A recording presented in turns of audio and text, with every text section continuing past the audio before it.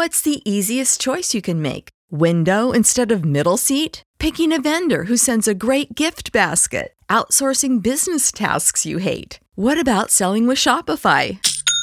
Whether you're selling a little or a lot, Shopify helps you do your thing, however you cha-ching. Shopify is the global commerce platform that helps you sell at every stage of your business. From the launch your online shop stage to the first real-life store stage, all the way to the did we just hit 1 million orders stage. Shopify's there to help you grow. Whether you're selling scented soap or offering outdoor outfits, Shopify helps you sell. Wherever and whatever you're selling, Shopify's got you covered. Sign up for a $1 per month trial period at shopify.com/try. Go to shopify.com/try now to grow your business, no matter what stage you're in. Shopify.com/try.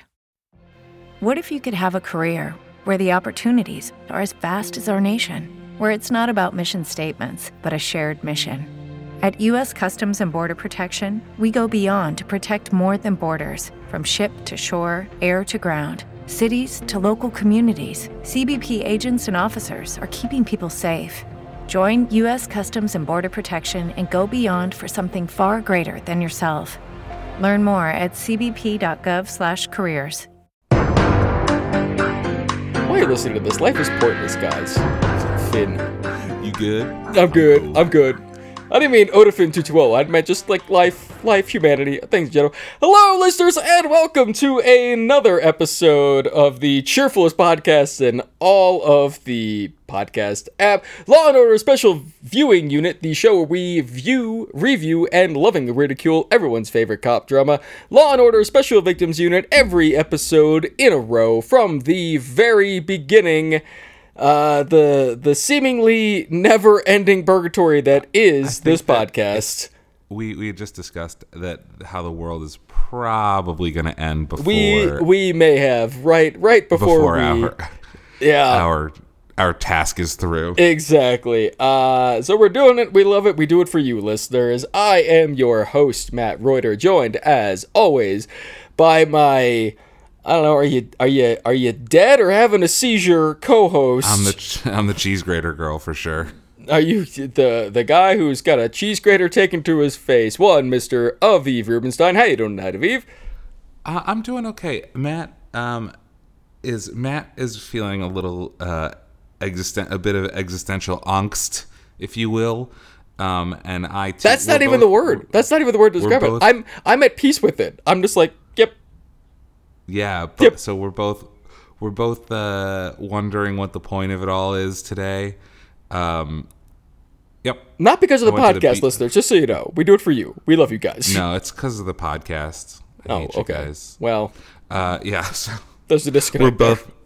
We're both taking the Werner Herzog stance today. Which is why we're gonna put clips of Grizzly Man of Timothy Treadwell screaming for his life. No one should ever see this footage. At a certain point in time, you're just gonna hear that in the background. Don't question it. Just roll with it. You went to the beach today. Did you get attacked by a bear? I went to the beach yesterday. I cut my foot. Cut your foot? On what? On a jagged rock. Oh, that sounds nasty. Yeah, it was not great. So are you going to actually turn into a bug now, or? Yeah, we're starting the bit all over again. There we go. Bits on bits. We're getting a lot of bug Twitter recently.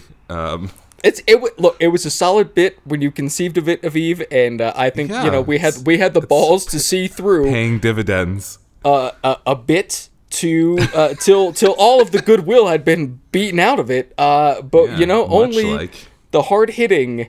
Oh boy, yeah, the hard hitting podcast that this is. We don't give a fuck what is good or bad. We're just dedicated to what we want to do. We're exactly sticking with fuck it. Why not then? Hey, Aviv, I think we have some mailbag we want to jump into, right? Yes. Yeah, so before we get into this week's episode, we have some mailbag from our Twitter, our Twitter.com. First one is from Rachel Hunter at Happy Rachel with an AEL. Rachel, why are you listening to this podcast? Do you hear who hosts it? Yeah. So she says, well, take a listen. She says, watching before I listen season 4, episode 9, so sad and angry right now. At least it's fiction? ? Well, I'm sorry. Which episode was that? What was the title? Season 4, episode 9. So quite a while ago. It's called Juvenile, and the detectives track down 2 junior high school students in connection with the rape and murder of a cancer patient who's been growing marijuana in her apartment. Oh, I think I remember that one. Oh man, these episodes just like fly out of my brain right after they happen. It's a procedural, so they don't, they're not meant to kind of like stick in your. There's a couple good ones. This is not not the blow. This is the one with the creepy like sociopathic 12-year-old who's using the older dude as like his muscle, the older slow dude as his muscle. Oh, I was thinking a different episode. Okay. You were thinking the blowjob economy episode? No, not even that one. It was the one with like the weird sociopathic like 15-year-olds.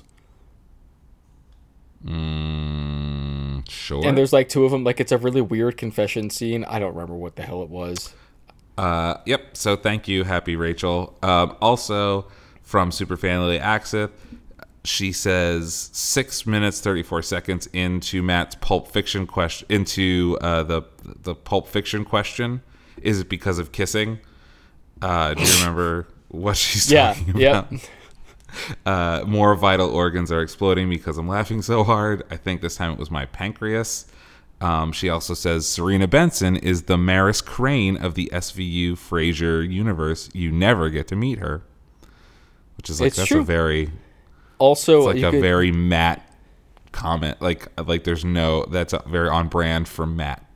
You could also go with Vera from Cheers, Norm's wife. Norm. Norm. Yeah. So another different Rachel R 1977 says, so excited for today's episode of SVU Podcast. I really wish they were weekly, but that's just me being selfish. Not gonna lie, this podcast is a big part of what pushes me to put the old big Dick Wolf sticker on the XJ. Hashtag Dick Wolf, hashtag Panty Police, hashtag Cambodia Bugman. Which it's funny you say that because Aviv, I'm gonna move the microphone so you can see the shirt that I'm wearing. But today I'm wearing my executive producer Dick Wolf shirt. There you go, Rachel. Here you go. So one interesting thing about Rachel. I'm sure it's not the only interesting thing about Rachel, but No. It's good to reduce the listeners to one-dimensional people. Well, so she follows us, we follow her on Twitter, and so she's also followed by Barack Obama. Okay. And I don't know why. I mean, like... Well, how many people does Barack Obama follow? Is he like a you follow him, he'll follow you back type thing? like a regular Ben Bailey? Because Ben Bailey, follower of this podcast. Shout out to Ben Bailey. Friend of the show. Friend of the show, dare I say. We should tweet at Ben Bailey, see if we can get him on the show. Yeah, right. Have we done that? I believe I have, yes. I was like, the worst he's going to say is no. No, the worst he said was nothing. That's not really worse, because then I can just leave him the suspension of disbelief that he just never saw it. Sure. So it's not a rejection. It's, Barry O has 107.5 million followers, and he follows 612,000 people. So it's a lot of people, but it's a really good ratio. Agreed. All right, so I don't know where you're going with this, though, Phoebe.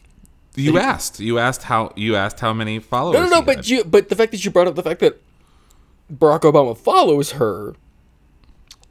Oh yeah, I'm just curious. I feel like you were working an angle here, and I missed the memo. My angle is, hey Rachel, what did you do to get Barack Obama to follow you on Twitter? Yeah, Rachel, let us know. We won't hear from you for like 6 months, but that's fine. Yeah. In response to your weekly, we tried that for a really long time, and that was I told her wildly inconsistent. I told her that we would do it if I got fired or if you got fired. No, I think that's more of a if you got fired thing. I could do a weekly thing. Yeah. Well, you're already doing all kind of stuff. Yep. And at Andrea Pollock says, as SVU. Nope. Let me try that again. Nope. At Andrea H. Pollock says, Law and Order Hate Crimes in Development, and connect link to a Deadline article. This is also something that Sonia Sells mentioned last week on the air. Yes, Law and Order Hate Crimes series will happen. Dope. And we got a tweet just a mere 6 hours ago. They're rolling out a new Law and Order just dealing with hate crimes. Yeah, that's also, Sonia mentioned it last week, and yes, right, it is. Yeah. I guess I was like, that's never going to get off. That's never going to happen. That's never actually going to happen. It was such a crazy thing that it just like didn't record into your brain. And this is on NBC. Mm-hmm. So are they going to rename Thursday night television not like must-see TV, but just the most triggering television you could ever watch? From Deadline, the latest Law and Order installment is based on New York's Real Hate Crimes Task Force, the second oldest bias-based task force in the U.S. The unit, which pledges to uphold a zero-tolerance policy against discrimination of any kind, works under the NYPD's Real Special Victims Unit and often borrows SVU detectives to assist in their investigations. I mean, that's going to go one of two ways. It's either going to help hate crimes or it's going to incite more hate crimes. Yeah, I don't know. Why in the fucking hell would you put that on television? So this would be the 7th Law and Order series. Can you name the other 6? So we've got Trial by Jury. Oh shit. Okay. The one that I was sure you weren't going to get. Regular Law and Order. Uh-huh. Criminal Intent. That's 3. Are we counting the assassination of Giovanni Versace? That's not Law and Order, but you are getting. But the Menendez brothers was. Yes, so it's with Edie Falco. It's called True Crime. Yeah. True Crime. Do I say SVU in this, or is that already counted? You can say SVU. Okay. That's 5. You're missing one more. 5. Law and Order Los Angeles, the ill-fated one season starring Terrence Howard as the DA. Terrence Howard has his own math. Did you know that? Have we talked about this? Terrence Howard has his own, like, if Terrence Howard's signing on for it, it's not going to do well. Yeah. Or it's not going to, or at least it's not going to go well for had to drop Terrence Howard. Yeah, it's not that maybe that it won't be successful, but it won't be successful for Terrence Howard. We also have a tweet from @cheese4, the numeral 4 ever 1213. Cheese, the numeral 4 ever 1213, saying, I just finished listening to Hate, which is the most recent episode that we posted. One mistake, the guy who played Seth Webster is Matt Salinger. He was never on Seventh Heaven. You're thinking of Stephen Collins. All completely accurate. I would also say, I would rebut this tweet actually and say that you didn't say it was the guy actually from Seventh Heaven. You said it was an analogous to the dude from Seventh Heaven. Yeah, but fuck you, Cheese. Oh yeah, I remember this guy. He looks like him, but you did not say that it was. And I couldn't remember the guy's name. But his name is Stephen Collins, who's now in jail, dead. Well, whatever. Dead in jail. Let's hope. Dead in jail. He's like a Jeffrey Epstein type. Hope springs eternal. Yeah. So our last bit of mailbag, I think, is from iTunes, which still exists in this timeline, from Victo Lope Green Girl. She says, I'm assuming it's a she because it ends in girl. One man and one insectoid break down the best television show to air in the entire world. Bless you guys. If you love dark humor, this is definitely the show to listen to. Yep. Well, here we go. Well, thank you very much for the review. We greatly appreciate it. And you'll be happy to know, obviously, at this point, that Aviv is back to non-bug form. Yeah, I'm slowly going to turn into a sea monster now because of the cut on my big toe. I thought you were just going to turn into a rock. Yeah, I'm like, it's like Spider-Man, but with a rock. Well, I mean, you were bit by a bug. You turned into a bug. We rehabbed you, and then you got cut by a rock. You're going to turn into a rock, and we got to rehab you again. Yeah, I'm going to turn into The Rock, and I'll just star in a bunch of Fast and Furious movies. By the way... And I'm going to smell what you're cooking. It's going to be great. Perfect. So Hobbs and Shaw comes out here today. Oh, yeah? The new Fast and Furious thank you, Viv. I'm aware of what it is. How did that work out for you? Did you see it yet? I haven't seen it yet. I'll probably see it today. But Aviv, you need to get a job, dude. Like, what do you... Every day, we rise, challenging ourselves to work for what we believe in. At U.S. Border Patrol, protecting our borders is more than a job. It's a calling. Agents answer the call, working together to keep our country and communities safe. If you're ready for a new mission, join U.S. Border Patrol and go beyond. Learn more at cbp.gov/careers. Okay, round 2. Name something that's not boring. A laundry? Ooh, a book club. Computer solitaire, huh? Sorry, we were looking for Chumba Casino. That's right. ChumbaCasino.com has over 100 casino-style games. Join today and play for free for your chance to redeem some serious prizes. ChumbaCasino.com. No purchase necessary. Void where prohibited by law. 18+ terms and conditions apply. See website for details. Do it over there. Like, you have way too much time on your hands. I know. Believe me, I know. But the Japanese title for Hobbs and Shaw is Super Combo. Wild Speed Super Combo is what it's called. That is the most accurate description I've heard of these films. Yeah, Wild Speed Super Combo. Yep. Super best friends. Here we go. We've got some podcasts to do here. So as you can hear, otherwise we'll just be here for fucking ever, just talking about whatever the fuck. So steering the ship back toward land, listeners. Here we go. As you can hear in Matt's voice, this week's episode of SVU is not the best because we are minus 3 minutes of screen time. 3 minutes of screen time, and that is like the best 3 minutes of screen time. I'm very, very, very confused at this episode. It was a similar reaction, and I'll like peek behind the curtain corner. So Cassie and I watched Hereditary for the first time this week, and spoiler alerts for Hereditary. Sure. Well, I won't spoil it, but the moment that like shit goes down, if you've ever seen Hereditary, it's the moment that you're thinking of. Yes. And I had a very similar reaction to when the moment in this episode happened. I was like, what the whoa.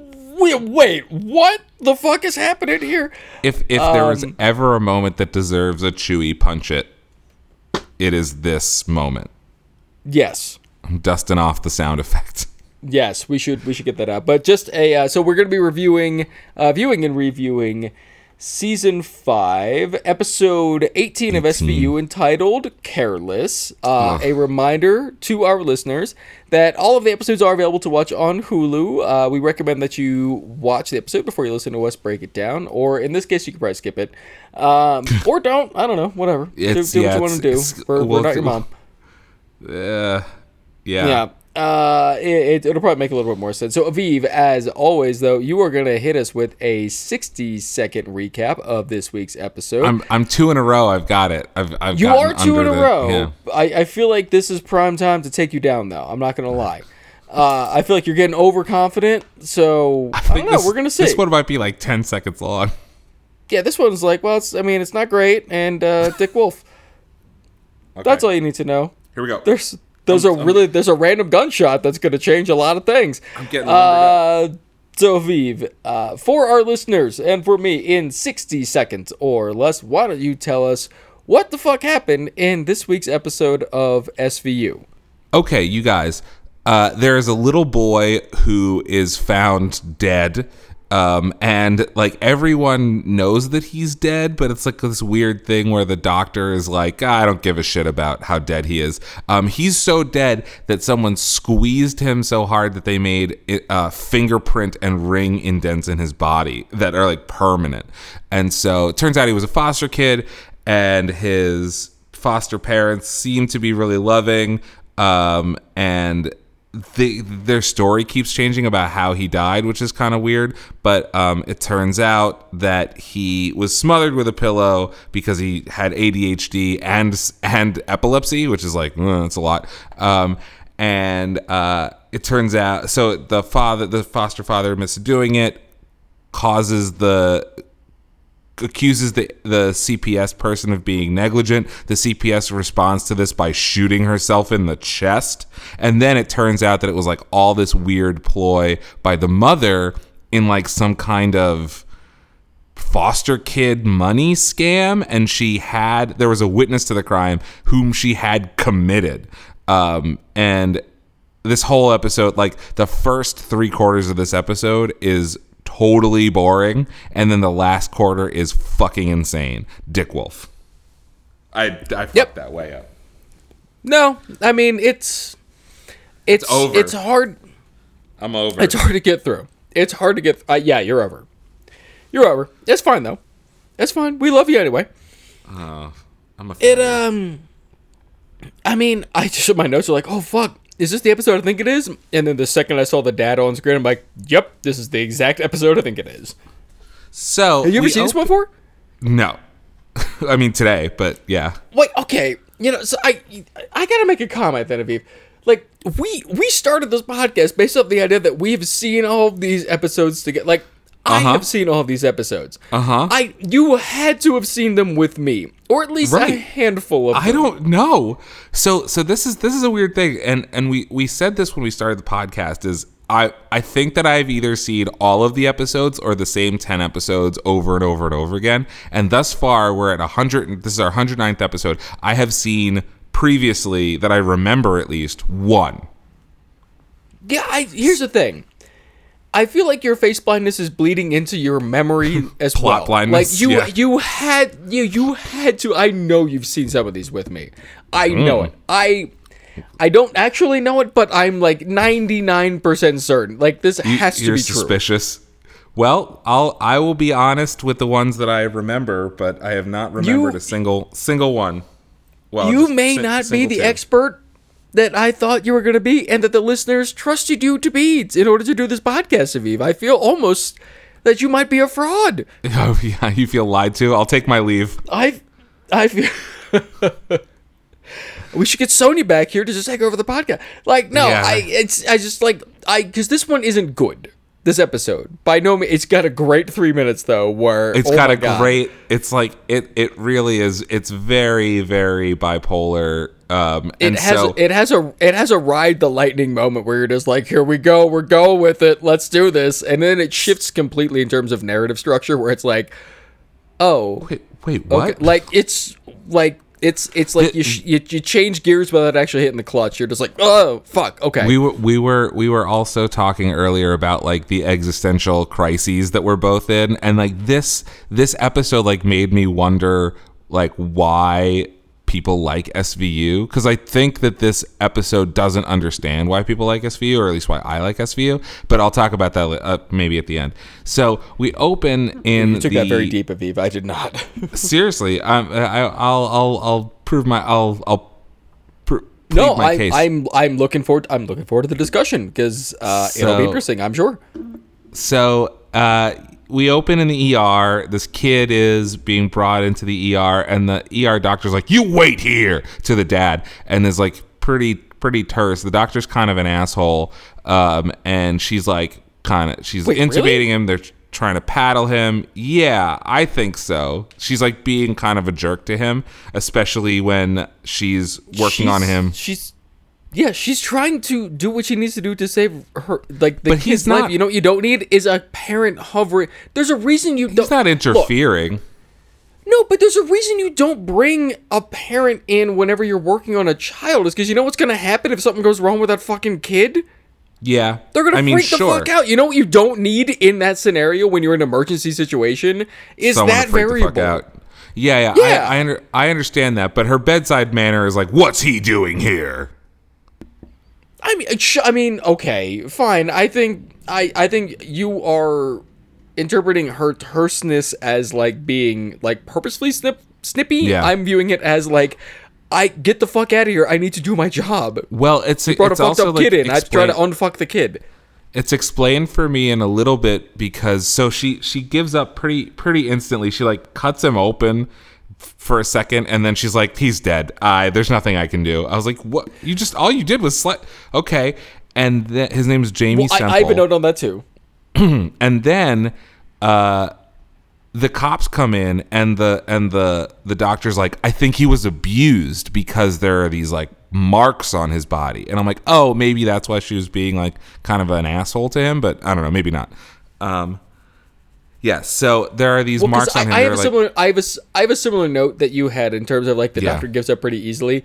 But at the same, and I was like, wow, she gave up pretty easily. But then at the same time, very easily.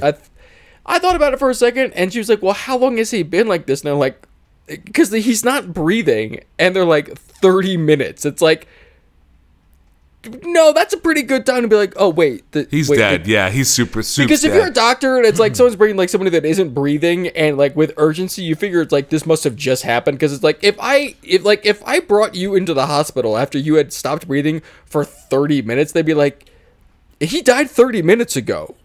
Yeah, maybe 30 minutes is quite a lot. Like, that that's person's like dead. Flatliners territory. That's beyond Flatliners was like I think it maxed out at like 5. 7 minutes. And even if they bring that kid back, someone with a hockey stick's gonna come out and beat the kid to death. So fuck it, he's dead. He was dead 5 minutes ago. Flatliners. Yeah, so the cops come and and apparently they were like, why the fuck? What the fuck took you so long, motherfuckers? And the guy was like, oh, we brought him from church at midnight because we were praying over him. And the cops look at the doctor. The doctor is the one that says that they're praying over him. The cops look at the doctor as though she was saying, oh, they were shoving snakes in his dick hole. Like, they are mortified. To be fair, mortified. I don't know every religion on the planet, so I don't want to alienate anyone. If that's your thing, snakes at the dick hole. Snakes religion, yeah. That is your thing. I say all that because I'm gonna come down very heavily on the other side of this. Like, look, if that's your thing, if you are like the pray for, you know, whatever, like for the cure to your ills, it's frankly not my business. If that's what you want to do, that is your right. You can do that by the letter of the law. You are permitted to do that. I think that's the dumbest fucking thing I've ever heard.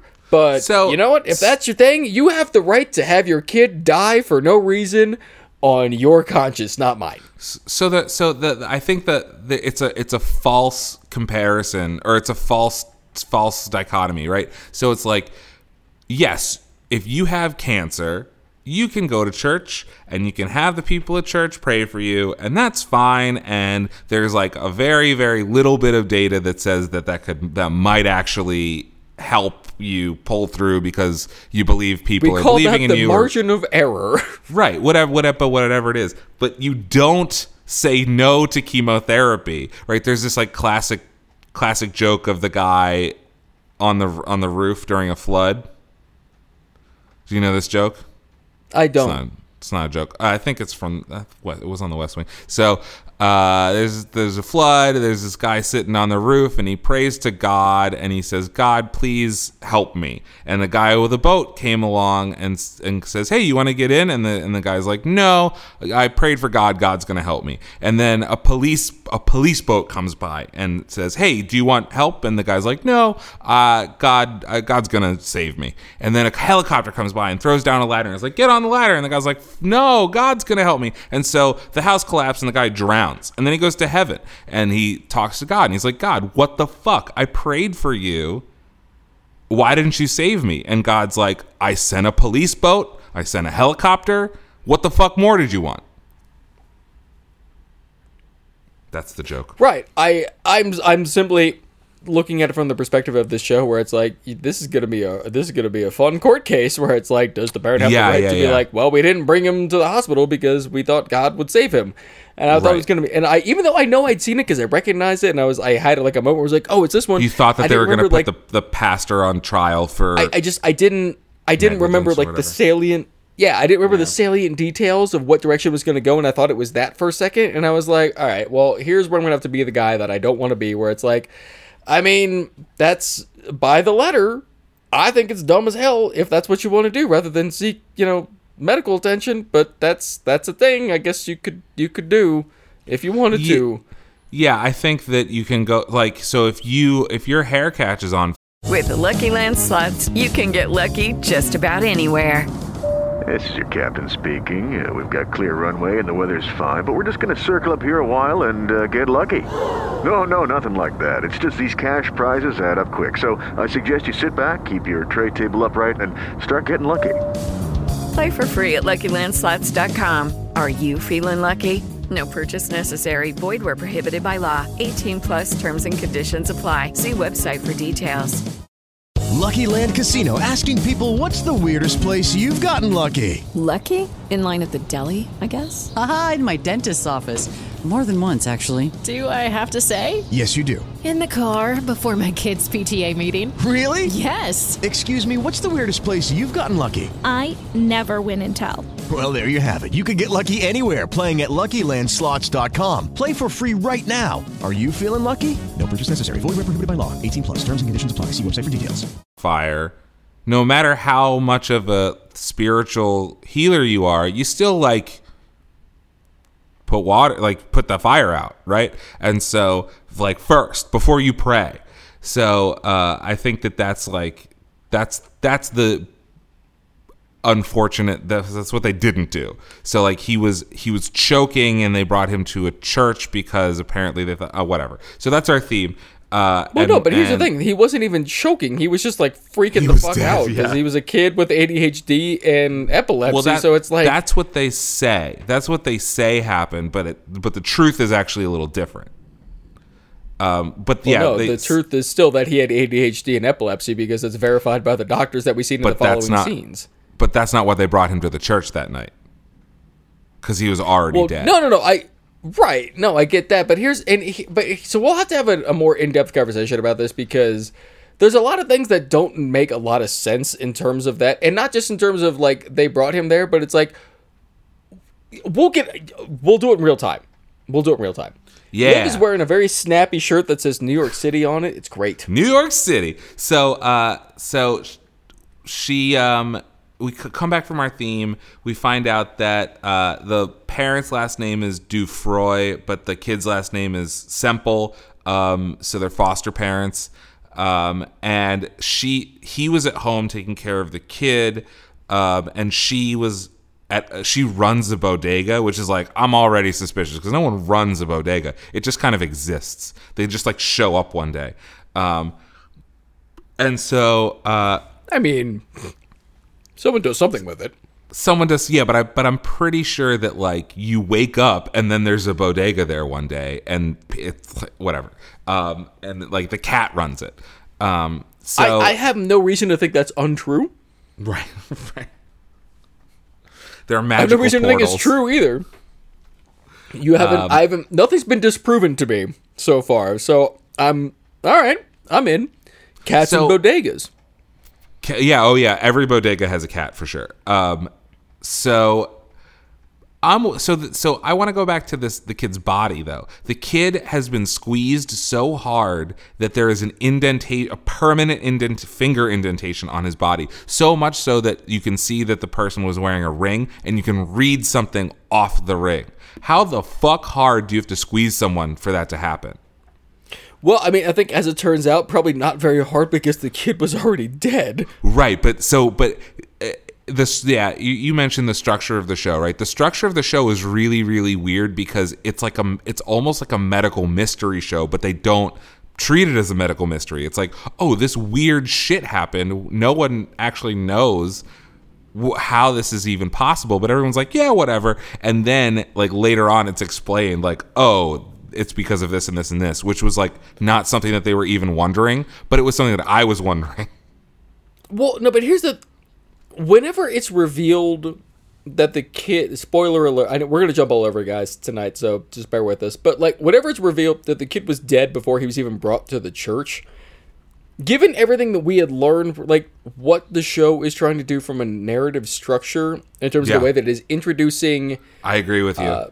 Plot and dialogue, it doesn't make any sense. It kind of betrays itself because as they're investigating, so they talk to the parents. They tell them like, oh, you know, he's a foster kid. The mom wanted religion. Part of the kids left, so we tried to take him there a lot. So we took him there. We were praying over him. Didn't work. He had demons. Blah blah blah blah. The priest, so they were like, the priest says that he had demons, and I don't think he was talking about like metaphorical like I don't think the kid was an alcoholic. I think they were talking about actual demons. Well, I mean, who knows? It's SVU. But so the kid has ADHD and epilepsy. And so obviously epilepsy. the kid's gonna have so he's gonna have seizures, and apparently he's a very difficult kid. Fine. And someone apparently squeezed him. So you would assume, so Aviv, this is a good bit of backstory, so delving into the personal lives. So Aviv, you worked at a camp for underprivileged kids for some years. For abused kids with issues. Kids were abused, had issues, many of them were violent. Yes. And the thing that you were taught as a counselor at this school is that in the event that someone was out of control like this, was to subdue them. Like you don't actually hurt them, but you just restrain them till they like calm the fuck down, right? So yeah, I was 17 years old and I received exactly 1 day of training, and I knew not to squeeze someone to death. So basically, I can't say what this foster dad, what training he did get, but there's a really simple way to restrain someone. I don't know if it's the same with someone having a seizure, but if someone's just freaking out, you grab their arms and you turn their arms into a straitjacket, right? So you pull their right arm around their left side and their left arm around their right side, and then you make them hug themselves until they calm down. And probably the worst thing that could happen in that instance is they dislocate their own shoulder, or they headbutt you with the back of their head and they break your face. But either way, like neither of those things is going to kill the person that you're trying to restrain. Right. So, but what you shouldn't do is squeeze them around the chest area in such a way, like in that particular, like that is not a way, like you could. Extremely suspicious. But also like makes, when you realize that the kid's dead and they were probably trying to give him like the Heimlich or CPR, that makes total sense. Well, right, more sense. But a Heimlich wouldn't make sense where the markings are. What if you're doing it wrong? Well, that's I don't know what the hell you're doing there. But anyway, it's just we're gonna break his rib, and that way he'll wake up. I mean, if you're giving someone CPR, like that, actually, like still in the wrong place, properly, but yeah. Well, no, I know, but if you're giving someone CPR, like if you break someone's rib while giving them CPR, that is a more common thing, and actually that means you're applying a lot of pressure onto the heart to pump the blood. So, like, that's a sign of something good that is happening, even though, like, a broken rib is better than dead. PSA, CPR on children you have to do with one hand because you'll kill them. That is true. So it's quite possible. And also, we should also mention the fact that the dad is built like he is a gigantic man.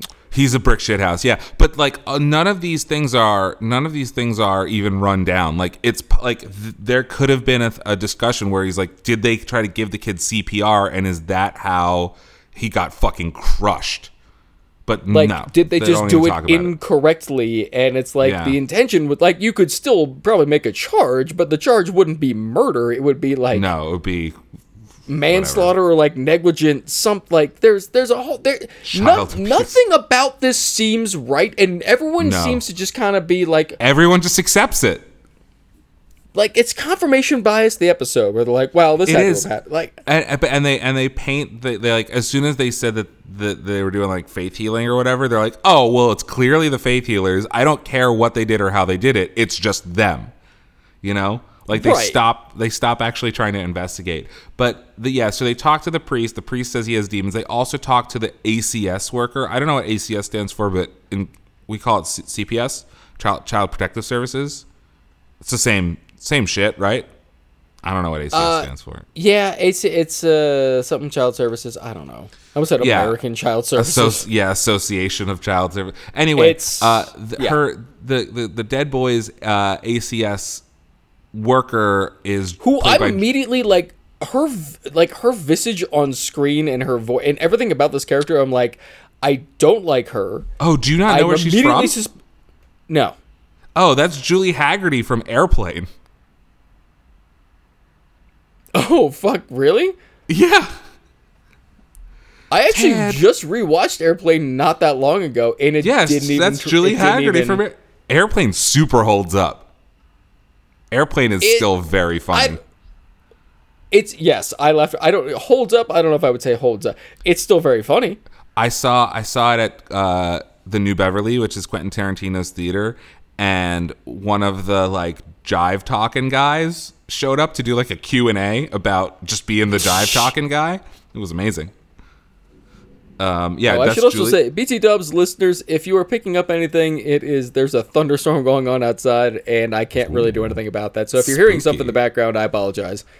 Yeah, so Julie Haggerty, she plays a woman named Mariel Plummer, and Mariel Plummer is the caseworker, and she's painted as she loved this kid. There's home video of her playing with the kid, and she was heartbroken when he got adopted or placed in foster. It was she had let's call it a special relationship with this kid. But here's the thing, as soon much as I like saw the US her, and Britain. My hackles were up about as high as they could possibly be as soon as she waltzed on the screen. I was like, yeah, well, she's got those weird giant moon face eyes. She's trying way too hard in every scene, and I don't know. She's also the most famous actor in the episode, so therefore she did it. Which I'm like, whoa, I was wrong. Kind of. I think whenever this episode came out, to say that she was the most famous actress, I think at one point in time, perhaps she's the most famous actress in this, most famous guest star in this episode. Unless I guess Cress Williams. I didn't recognize her. You know who I recognized more and was more excited to see? CCH Pounder. Ah, love a CCH Pounder. And we'll get into that, the irony of her being in this episode. But fucking CCH Pounder, I barely know her. Good night, everyone. All right, well that concludes Dick Wolf. There you go, guys. Bye. No, fucking to say that she was the most famous person, she may have been in a big movie in the fucking 70s, but Airplane was 1980, my friend, and she was also in Airplane 2, the sequel. Shot in the 70s, though, I imagine. Airplane 2, the sequel, was shot in the 80s. No, what it is, Jive Turkey. Original Airplane. Original Airplane. That, by the way, my mom said that when she was pregnant with me, she almost had a miscarriage because she was watching that movie and laughing so hard. So, thanks, guys. Boy, that was an interesting piece of trivia. Me, as one of your best friends for many years. Didn't know that story. But when could I possibly have worked that in? That's a good point. I think the thing that's weirder for me is the fact that I don't think I've ever seen your mom laugh. That's also true. My mom has a really good laugh when you can get her going. I don't believe it for a fucking second. Picture, get the fuck out, motherfucker. I don't buy it. There's there's a very few, if you hit her on the right topic. Anyway, from the IMDb, when Finn and Munch are talking to Melinda Warner, Finn walks near a dead body, the dead body of the boy, and his foot moves when the camera pans over it. So, there you go. Thank you, fucking IMDb. Kid actors, man. Fucking kid actors. So, that little kid who points to his dick in Back to the Future 3. What was that? So, okay. this is like I'm sure some of our listeners will know what I'm talking about. So at the end of Back to the Future 3, Doc shows up on the time train with Mary Steenburgen, and he's got 2 kids, right? Jules and Vern. Mm-hmm. And then the little one, the smaller one, whose name is Vern, he's blonde, and there's like a shot where he's in the background. They're like pushing in on Doc as he's saying a thing, and as the camera's pushing in, the kid like makes the like come here hand gesture and then points to his dick, and he's like, I don't know, 7 years old. Oh, okay. I didn't hear what you said super clearly. I thought you said something like he pulled his dick out, and I was like, fuck, and that made the cut? That's Teen Wolf. There's an extra that pulls his dick out in Teen Wolf. What the fuck? What? All right. What? No. Really? With the Lucky Land Slots, you can get lucky just about anywhere. This is your captain speaking. We've got clear runway and the weather's fine, but we're just going to circle up here a while and get lucky. No, nothing like that. It's just these cash prizes add up quick. So I suggest you sit back, keep your tray table upright, and start getting lucky. Play for free at LuckyLandSlots.com. Are you feeling lucky? No purchase necessary. Void where prohibited by law. 18+ terms and conditions apply. See website for details. Yeah. No, god damn it. Why must you tell me this? In the gym. Because now next time you watch Teen Wolf, you're going to be looking for it, like, where's Waldo? You know, I was going to rewatch Teen Wolf the other day. I was like, I'm going to hold off till the weekend to watch it. Like, I'm going to be in a good mood. I'm going to watch Teen Wolf. And now, all I'm going to be looking for is dicks. I'm looking for his fucking dicks. Hairy Teen Wolf dicks. Tell you what scene it's in, or do you want to just look for dicks indiscriminately? No. I want to be surprised, Aviv. You already told me it's in the gym, so... Don't spoil the dick in Teen Wolf. It's like a half-mast spoiler. It's like a roll of nickels. Fucking god damn it! So this is over. It's over. This podcast is over, guys. It's done. It's over. So the Teen Wolf dicks. Why is anyone listening to this? The priest said that Jamie's in a better place now. And they also so we need to talk about the priest performance though, because I have to comment on this. Like, sure, okay, I don't care how strong of a person of faith you are, and if you are, great, good, do whatever the fuck you want to do. That's great. If that's your bag, that's your bag. But even if you are the most devout person of whatever faith that you follow, whenever someone dies, even if you're like, you know, that if you firmly, like, if you know, stone cold stamp that shit, like, they're in a better place, like, you're still fucking bummed out about the fact that the person died because they're not around anymore. Like, you're not, like, no one, like, it's a human reaction. I don't care, like, how strong your faith in the afterlife is. This is not the way that a person normally reacts to a loss of someone that they know that they're close with, particularly a child. Like, I don't. That's why I'm like, right? Am I wrong? Like, I realize people grieve in their own way. I fully understand that. But even if you grieve in your own way, like, everyone has kind of a general kind of like bummer demeanor that they put on, unless you're really happy, in which case you're immediately a suspect. Like, you know, it's just it didn't ring like, true. well, that's the way the cookie crumbles, and then like goes about his day. This needs some dusting. They also talk to, he's like a shrink and or social worker, and he's been in another he like played like some rabbi in another episode, but he's the one that said that Jamie had ADHD and epilepsy, and there's this thing called SIDS E, like sudden infant death epilepsy syndrome, and the foster parents wanted to send. The foster parents wanted to like go to this faith healing church, and he was like, "Yo, that's fucking weird and dangerous. So you have to either pick the church or me."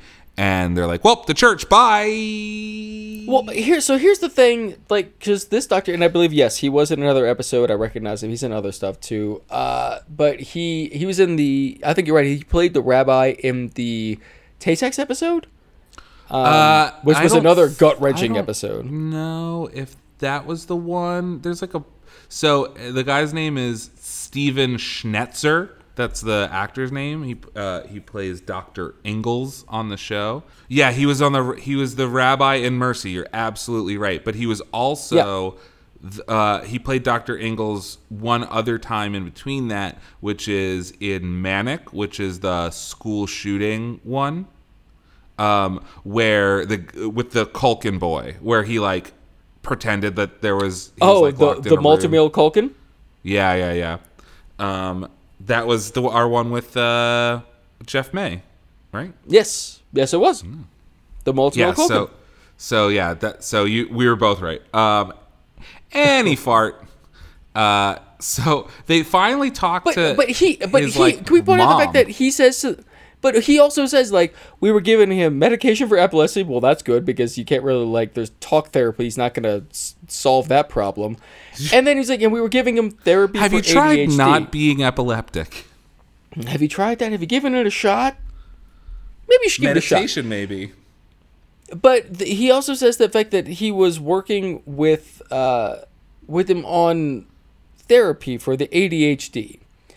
And my immediate question was, like, well, we're giving him medication for epilepsy. There's medication for ADHD as well.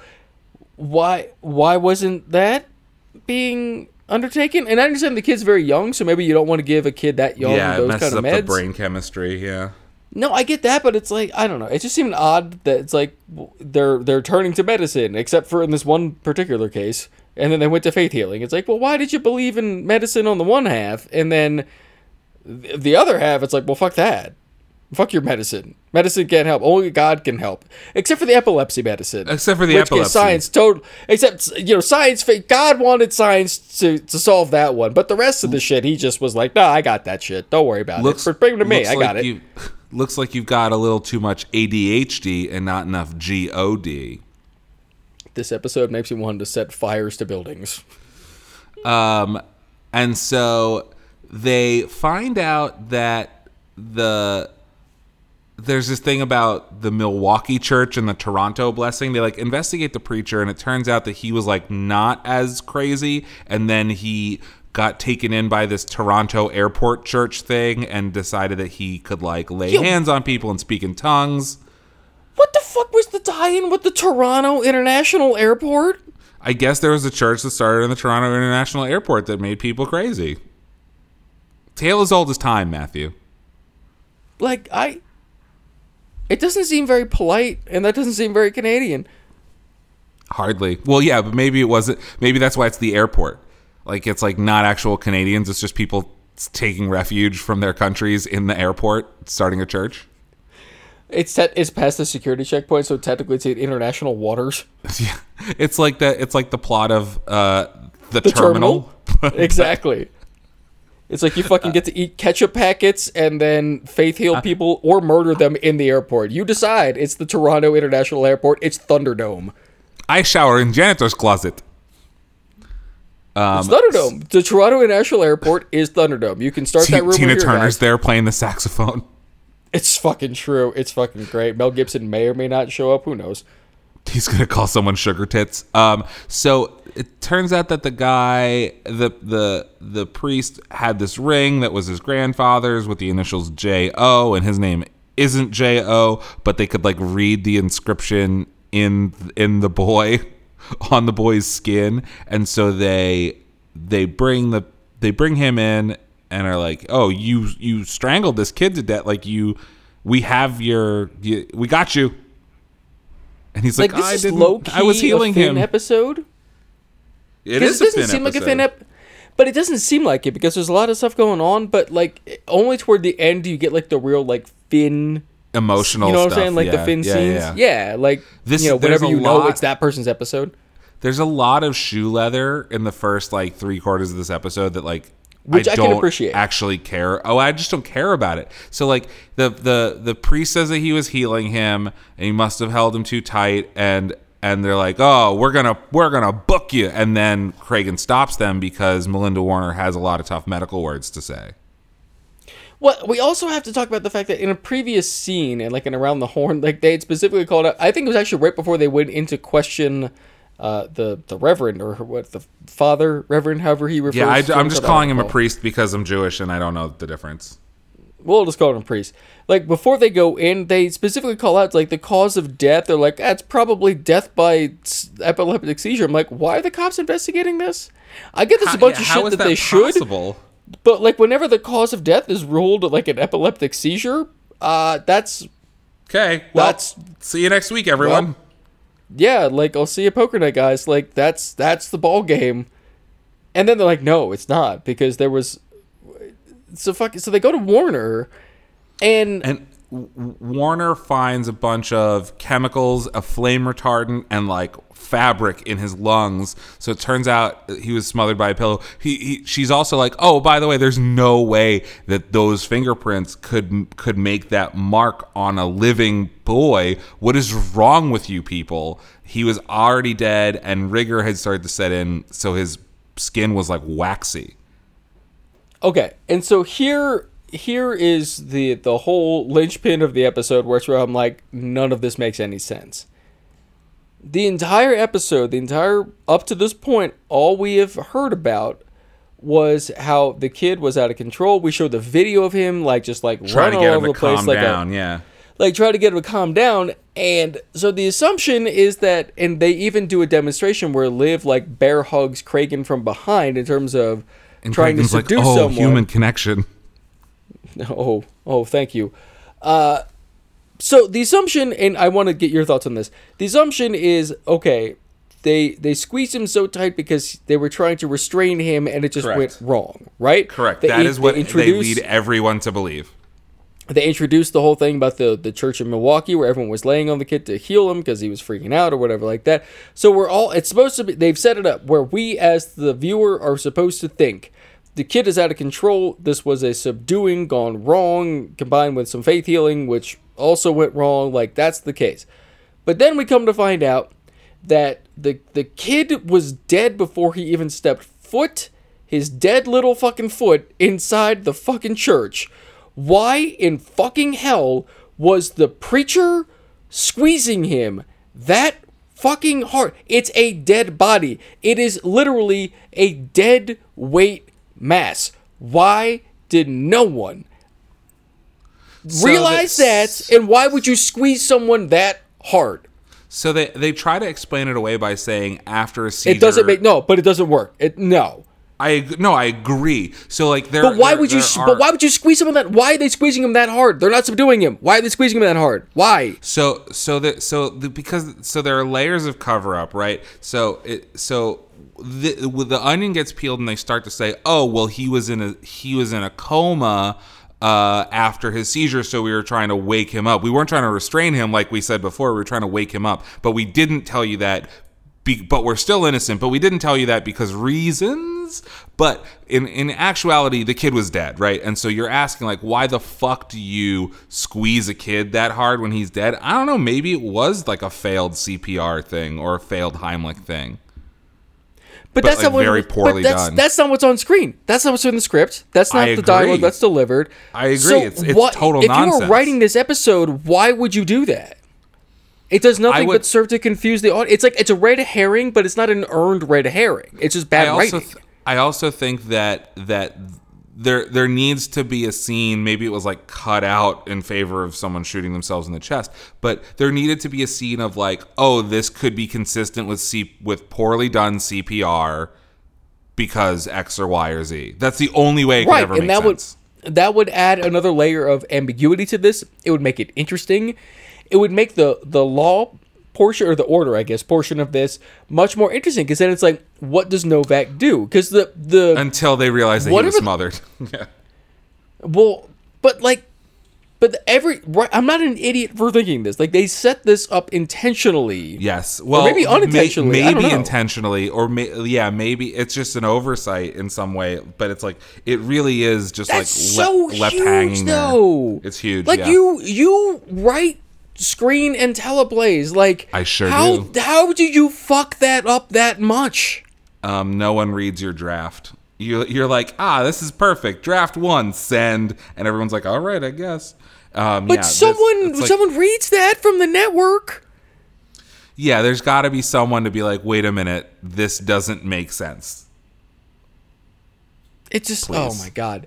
It was fucking infuriating. I'm like, wait, because I was with it the whole time, and then they said that. I was like, you have undone everything. Yeah. With three lines of dialogue. You have fucked this up to such a degree where they am just continue to fuck it up. They absolutely continue to fuck it up. But this is where the bike starts. With Lucky Land Slots, you can get lucky just about anywhere. Dearly beloved, we are gathered here today to... Has anyone seen the bride and groom? Sorry, we're here. We were getting lucky in the limo and we lost track of time. No, Lucky Land Casino, with cash prizes that add up quicker than a guest registry. In that case, I pronounce you lucky. Play for free at LuckyLandSlots.com. Daily bonuses are waiting. No purchase necessary. Void where prohibited by law. 18+. Terms and conditions apply. See website for details. Lucky Land Casino, asking people, what's the weirdest place you've gotten lucky? Lucky? In line at the deli, I guess? Aha, in my dentist's office. More than once, actually. Do I have to say? Yes, you do. In the car before my kids' PTA meeting. Really? Yes. Excuse me, what's the weirdest place you've gotten lucky? I never win and tell. Well, there you have it. You can get lucky anywhere, playing at LuckyLandSlots.com. Play for free right now. Are you feeling lucky? No purchase necessary. Void where prohibited by law. 18+. Terms and conditions apply. See website for details. Starts to get wobbly, where you're like, okay, you're trying, okay. This is probably not going to end well. We've lost one engine. We should be fine as long as we don't lose another engine. Does anyone here know how to fly an airplane? And we're out of coffee. No coffee. No coffee. Okay, so it turns out this is the point that the fucking the automatic pilot has gone down and she's got to blow it up. So Melinda, this could be chock full of airplane references. Melinda Warner has to say all these tough medical words, but all she means is he was smothered with a cushion, and he was struggling so much that it wound up in his lungs. So they killed him at home and potentially tried to revive him at the church, which ultimately makes more sense that why they wouldn't take him to a hospital, because they're like, "Whoa, okay, you killed this boy." So I gotta stop you here, Aviv. I have to stop you here. Because you are giving the show entirely too much credit. A lot at of this credit, point. yeah. Because at 0 point in time does anyone say, the cops, the people that actually ended up doing it, does anyone say anything about they were trying to revive him? No, but this is an assumption that I'm making. Well, but you're making like facts not found in evidence, counselor. Like, what are you talking about? No one has said anything about this. They said they were trying to wake him up, but no one said like we were trying to resuscitate him. There was like, the fucker squeezes him, and then sometimes he wakes up. Except for this time, he was dead. Like, no, like, it's not a defense that's offered by anyone. It's not a theory that's run down by anyone. No, Warner doesn't say it. We're like, totally made up Warner doesn't even hint about the fact that it's like, it's possible. Like, normally she'll like present all sides of it. Like, Melinda Warner, by the way, like, we should start like a spin-off podcast where it's called like the Melinda Warner podcast, where it's just like, here's how Melinda Warner saves the day in this week's episode. Here's how our elite squad of detectives don't do their jobs. Like, this episode makes me want to fucking tear my hair out. Like, it is, except for 3 minutes of screen time, in which case I'm like, I want this episode blown out to 42 minutes. Can we have this?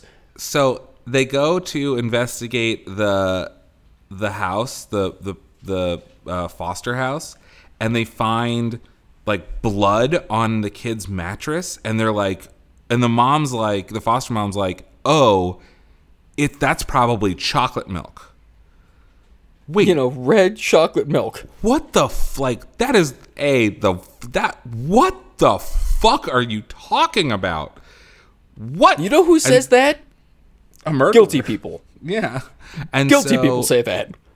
So spoiler alert. Like dumb guilty people. So they arrest they question the foster father, who breaks a little bit and gives us the classic, like, I just wanted him to sleep. And as she does that, the foster mother like bursts in there and is like, we're getting a lawyer. Well, okay, so here's I have a couple notes. I have a couple notes. First note, Sam is the dad's name. I don't remember the actor. He's been in stuff. So Sam's the dad's name, and his the actor is Cress Williams. He plays Black Lightning now, which is pretty good. Oh, well, there you go. But he's been in a million gajillion things. He was on Friday Night Lights. He was on Prison Break. He was on Grey's Anatomy. He was on ER. Everything. He was. You would know him if you saw him. Episodes of The West Wing. Yeah. He's like a. He's the guy that had the open Pabst. Yes, Lester. He's like a low rent or maybe high rent Michael T. Williams. His name's Cress Williams. Depends on the rent. Depends on the year. Yeah, true. It depends on the market rate for Michael T. Williams. Yeah, exactly. It depends on the market. He's like Michael T. Williams is like a lobster. It's market rate. Like it depends. And he's 6'4.5". He's like a huge dude. Yeah, he's a gigantic dude. He's the dude from The West Wing. For anyone that watched that, he's the guy that was going to play for Ohio State, but he had an open can of Pabst because anyway, it's good episode. Good episode. So the foster mother is Melinda Williams. No relation, I think. Okay. And her name, she was in High School High. Her name, and Soul Food. Her name is Lori Ann Dufoy. Yes. So are they trying to, Sam, their decisions are being made on the part of the actor. Correct. Is he supposed to be challenged in any sort of a way? You know what? I felt a little bit of that. He's just like kind of a simple guy, right? He's just like a simpleton. Right. My notes, simple is actually the word. Like, is that, are we it's never brought up, and it's not used in the defense. Note, right? There's no posted note. There's no posted note. But, like, I feel like he's making decisions that are supposed to make him as such. But yeah. I think he is a little simple. And in the like double interrogation, because they're interrogating both of them at the same time. In the double interrogation, Lori Ann says that he was a basketball player. He was gonna. Well, it's not Lori Ann. It's one of the cops. He was a basketball player. It's the social worker. Oh, yes. He was going to be drafted by the NBA, but he had a knee injury, and she like stood by him, and is the breadwinner by running this bodega. I don't know, man. Yeah, he seems a little simple. Yes. Right, but like they never run that down, so it's just like that's a scenario of like I'm just gonna leave that right here, and then it's just never addressed, and you walk away. For sure. It's like why would you? Do that? Julie Haggerty is the one that gives the backstory. Because I wrote down in my notes of like that's a really try hard move where it's like, hey, you know what? She's like, I know everything about this. I'm like, you're trying too hard. You don't know anything about anything, and you want everyone to think you do. You know why I know that? You got the stuff from Wikipedia. I do that move. That's a Matt Reuter move, where like 3 details and hammer on those 3 details, so it makes you seem like you know what you're doing, but you don't have any fucking idea what you're doing. Yeah, later on, Julie Haggerty's like, so let's talk about your basketball career. Right, like fucking this fucking episode, man. Don't shit a shitter, man. So, but right? It's like, it's weird because she's just allowed to burst in there and be like, this interview's over. Then I even wrote it down. I was like, that's not how this shit works. She's not a lawyer. She's not representing him. She doesn't get to just break up this interrogation. Why did no one stop her? Why did Munch not stop her? Because he runs into the room afterwards. Behind her, yeah. So they finally track down this dead boy's birth mother, and she's like, I found out from the television. Thank you for that. Everyone's going to pay. You're going to pay, and the city's going to pay, and the cops are going to pay, and they're going to pay. And she's like, Oh, jeez. This is where it's like, oh boy, okay. So they're like, what? Like, why am I finding about this from like the 6 o'clock news? And they're like, well, we tried to call you, we couldn't get a hold of you. Like, what would you have us do? And then she we'll goes not up put and it on the like, news, maybe. Well, I mean, I don't know. Well, the news is the news. That's the press. That's not the cops. But fucking, so she starts railing. She's like, and like the foster parents are gonna pay, and you're gonna pay, and the city's gonna pay, and that social worker's gonna pay. I'm like, are you making terroristic threats in a fucking police station to the police? Because they I understand you're upset, but like, this seems down. like you are. This is like a manifesto that you were like trying to dictate to someone who's not taking notes. They also say, like, it's not, it's like, oh, this is all about money. And she's like, no, it's not all about money. Narrator voice. It turns out it was all about money because she had like, I know, Ron Howard drops in. It's like, it was. It turns out she had like a bunch of credit card fraud raps that she had to pay back. So this is the thing where it's like, this is when I was at the point where it's like, I don't think this episode even knows what it's trying to do. And I'll tell agree. you why. Because I definitely agree later. We get the birth mother coming in, who obviously is, mildly upset because her child was taken away from her and then died in the care of the foster kids. A horrible tragedy to lose a child, regardless of circumstance. Just, that's horrific. And I understand why she's upset. And when she's basically threatening to murder a bunch of people, I get that. Heat at the moment. You just found out your kid's dead, outside of your control. Like, horrific. All of it's horrific. And so, like, you have some amount of sympathy for her because she's a mom who lost a kid. It's hard to not feel. And then the show's just like, but here's why you shouldn't care about this woman. And it's like, well, then why did you need to do any of this? This was completely unnecessary. Maybe to she's anything. just dead then. Yeah. What did this She never accomplish? comes back. Like, she doesn't need to come back. Why? Yeah, I don't know. What work is this doing? They could have replaced this with the CPR scene that we're clamoring for.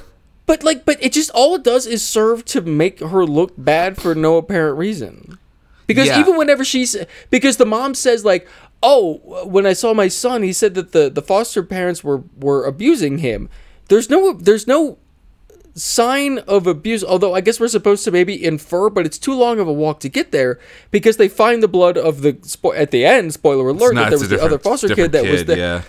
But we never call back to the fact that the birth mother said that.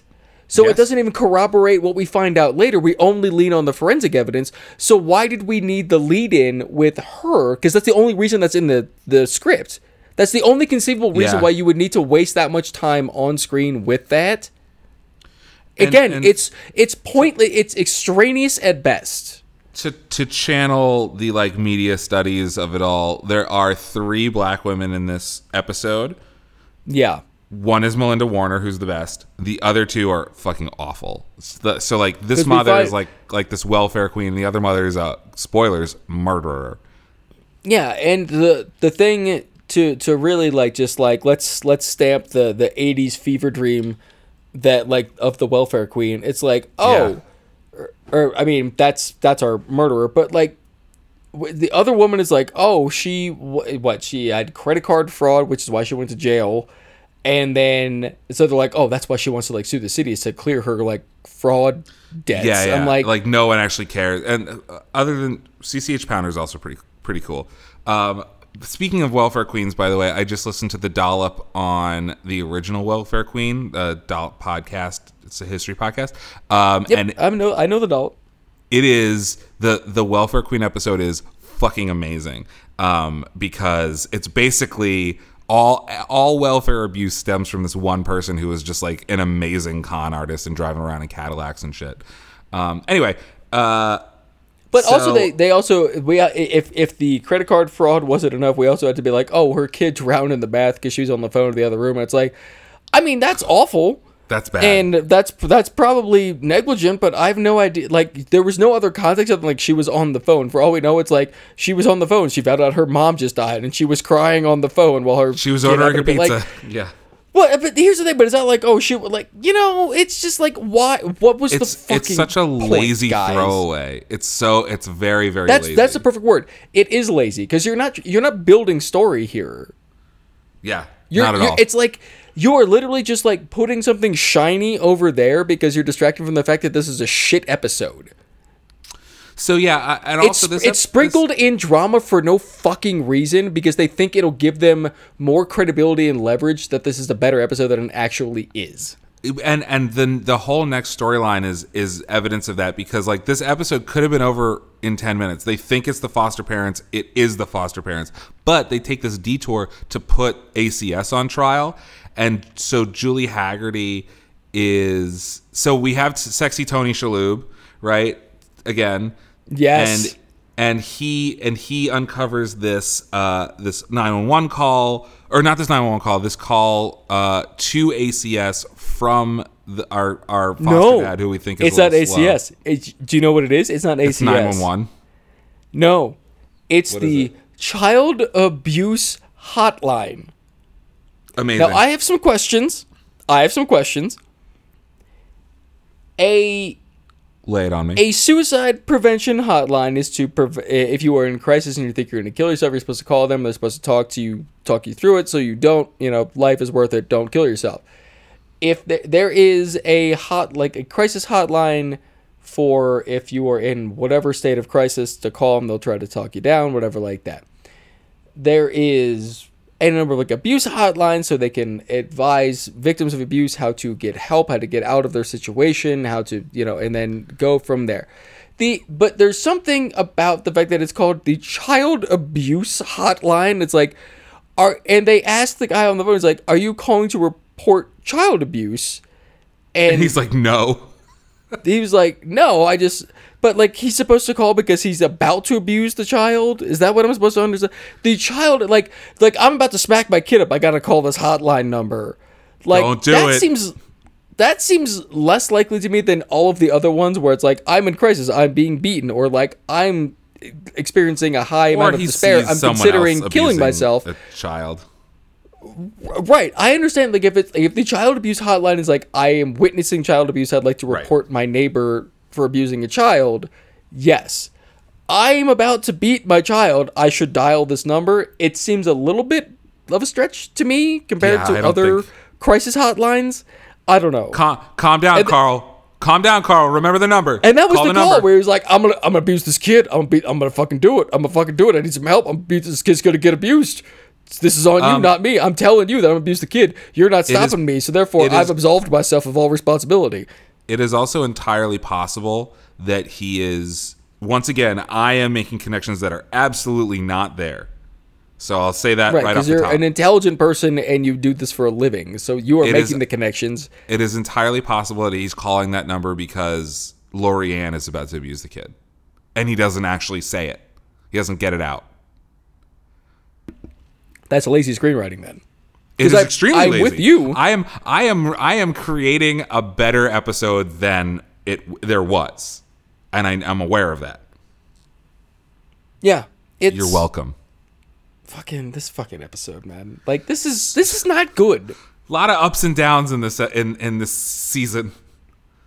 But he says on the call that he called ACS 1 million times and Marielle didn't call back. He called 3 times the day that the kid died and 4 times the week before. 4. Nope, reverse that.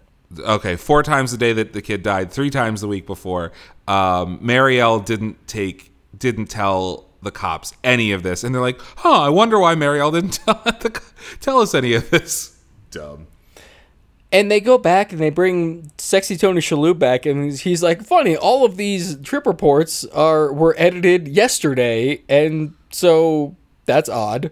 Yeah. Well, weird. And so there's this interesting moment where Cabot talks to Cragen about who she's going to go after first, because she's got Sam, the dad, for murder. Oh, and she's I have notes. Oh Marielle. My God, the notes do I have? Yeah, and she's got Marielle for, I don't know, child abuse or negligence or, what. It was for tampering. It was for tampering with public records, and which is like a bogus whatever.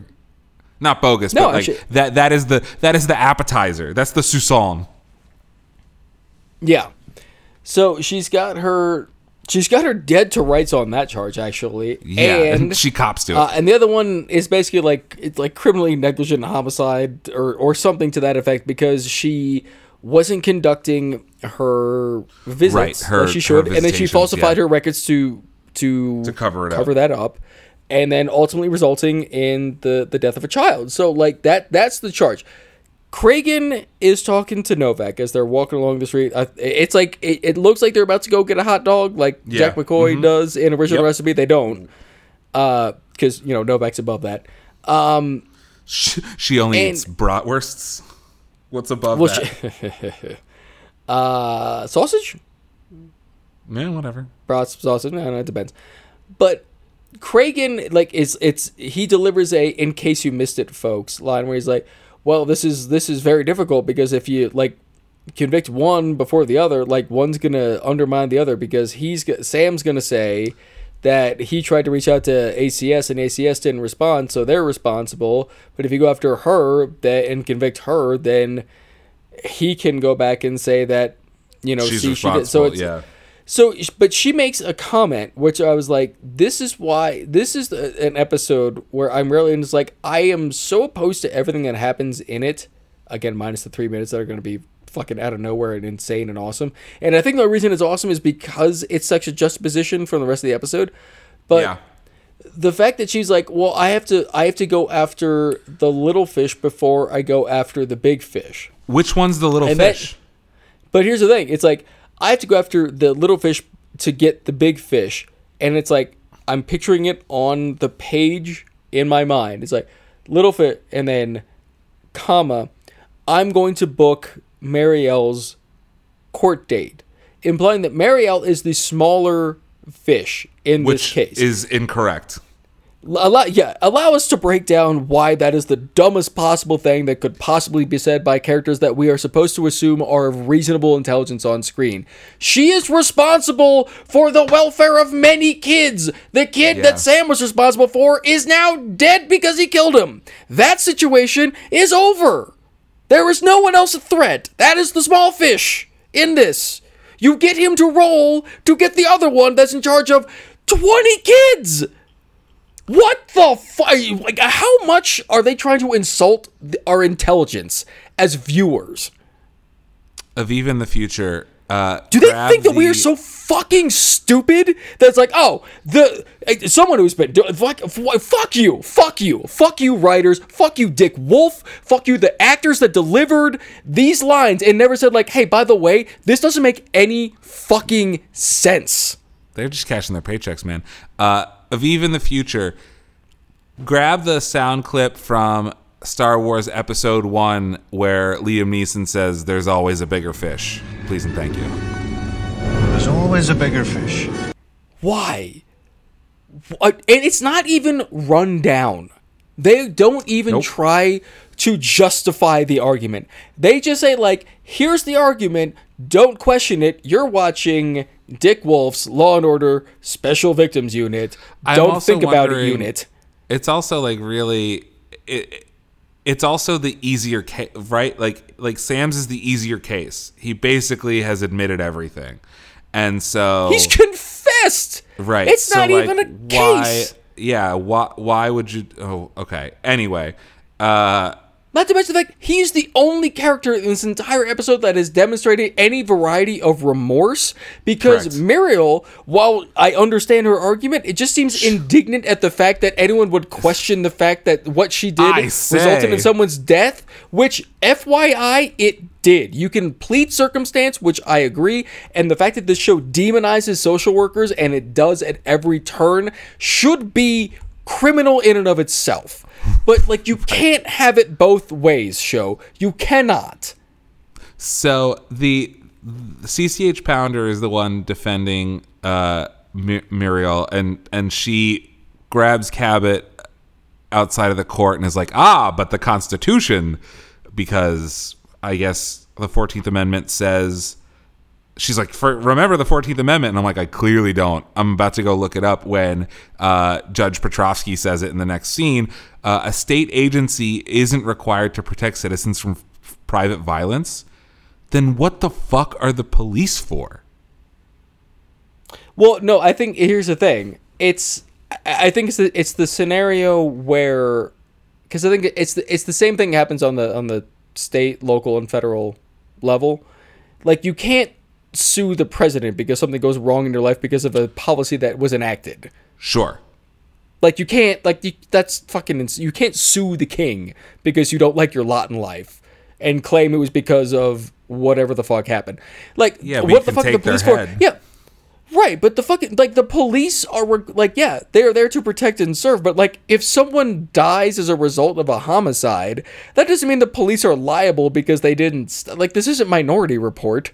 Like, because they didn't stop it, they're liable? Fuck you. No, that's the argument that's being made.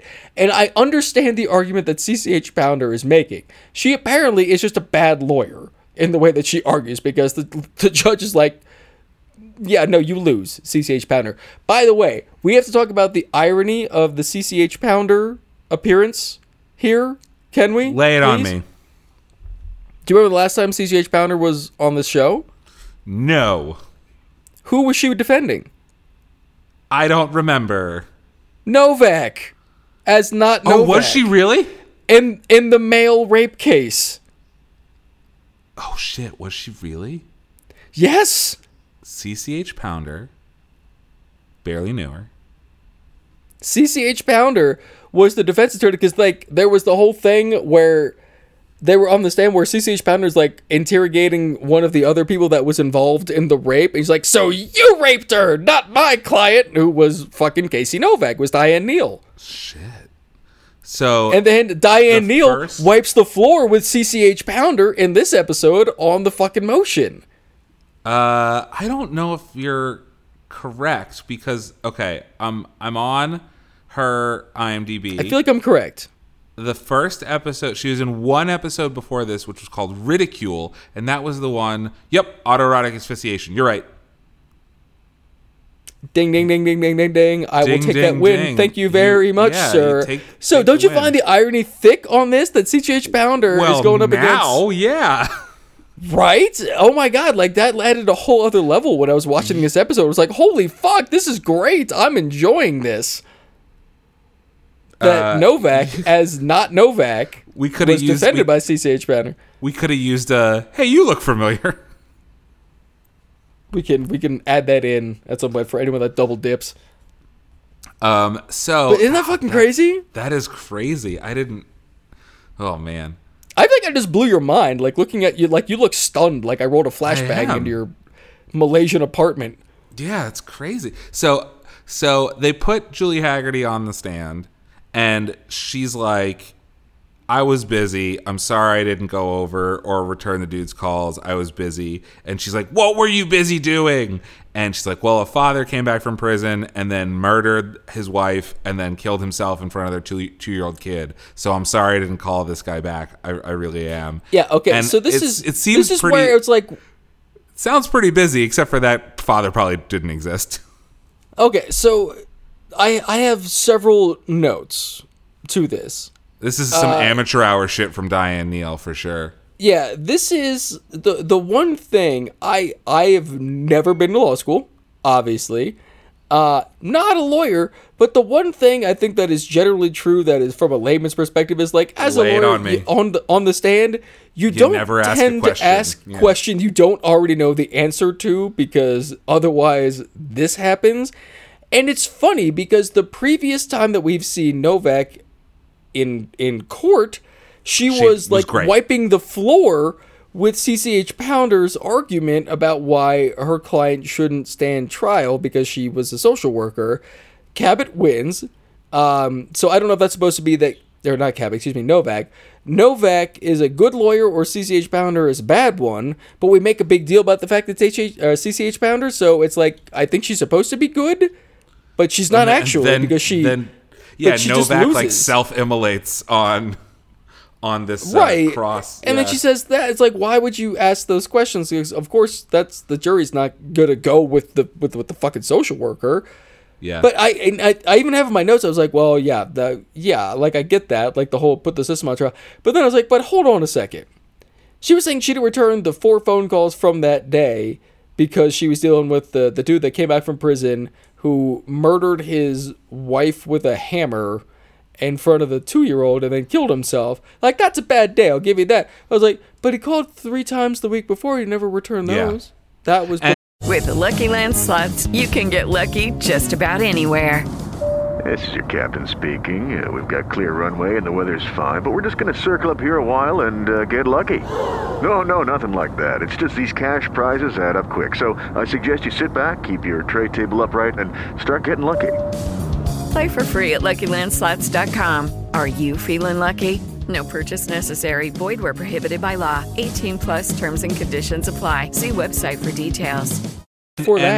And she makes the closing argument that like there was intolerable pressure on her because she had 20 cases when the recommended daily dosage of cases is 12, and like the system is overworking her and blah blah blah, and there was clear evidence of abuse from the Dufoys because there's blood and et cetera, et cetera. So riddle me this.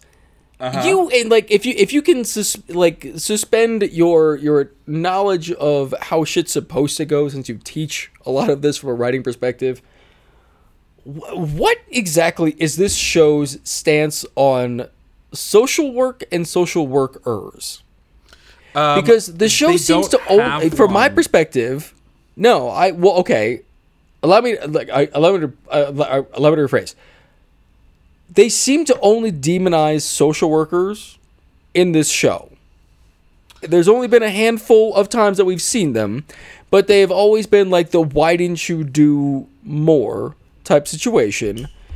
This is the only episode that I can recall where they actually call to attention the remarkable strain that is on many of the social programs that require social workers. That like, yeah, the case load should be 12, but it's 20 because, inch deep, mile wide, like the same thing for any government program. But this is the only time that argument is ever presented. It's always just like the social workers to blame. I'm trying to think back because I clearly can't remember episodes after we watched them, but I believe you.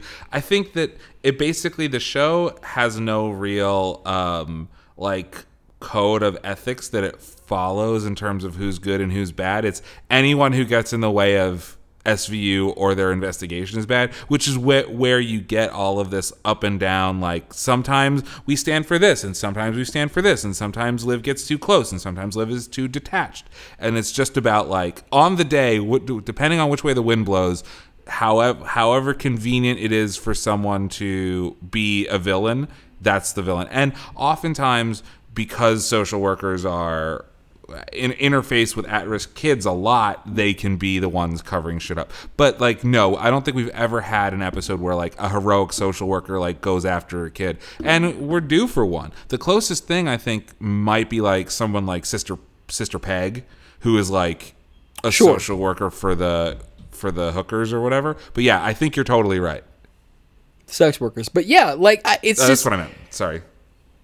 It's batty to be like, and I understand this is okay, and maybe this is the problem with the fact that we consume this show very differently than I think the intended audience to just watch it and enjoy it, especially at the time. But it's like, it's a procedural, so you don't necessarily have to worry too much about through lines in terms of themes or even character. Well, yeah, I guess even character development necessarily, because we've seen characters act wildly inconsistent with everything we've known them to be because it's convenient for an episode.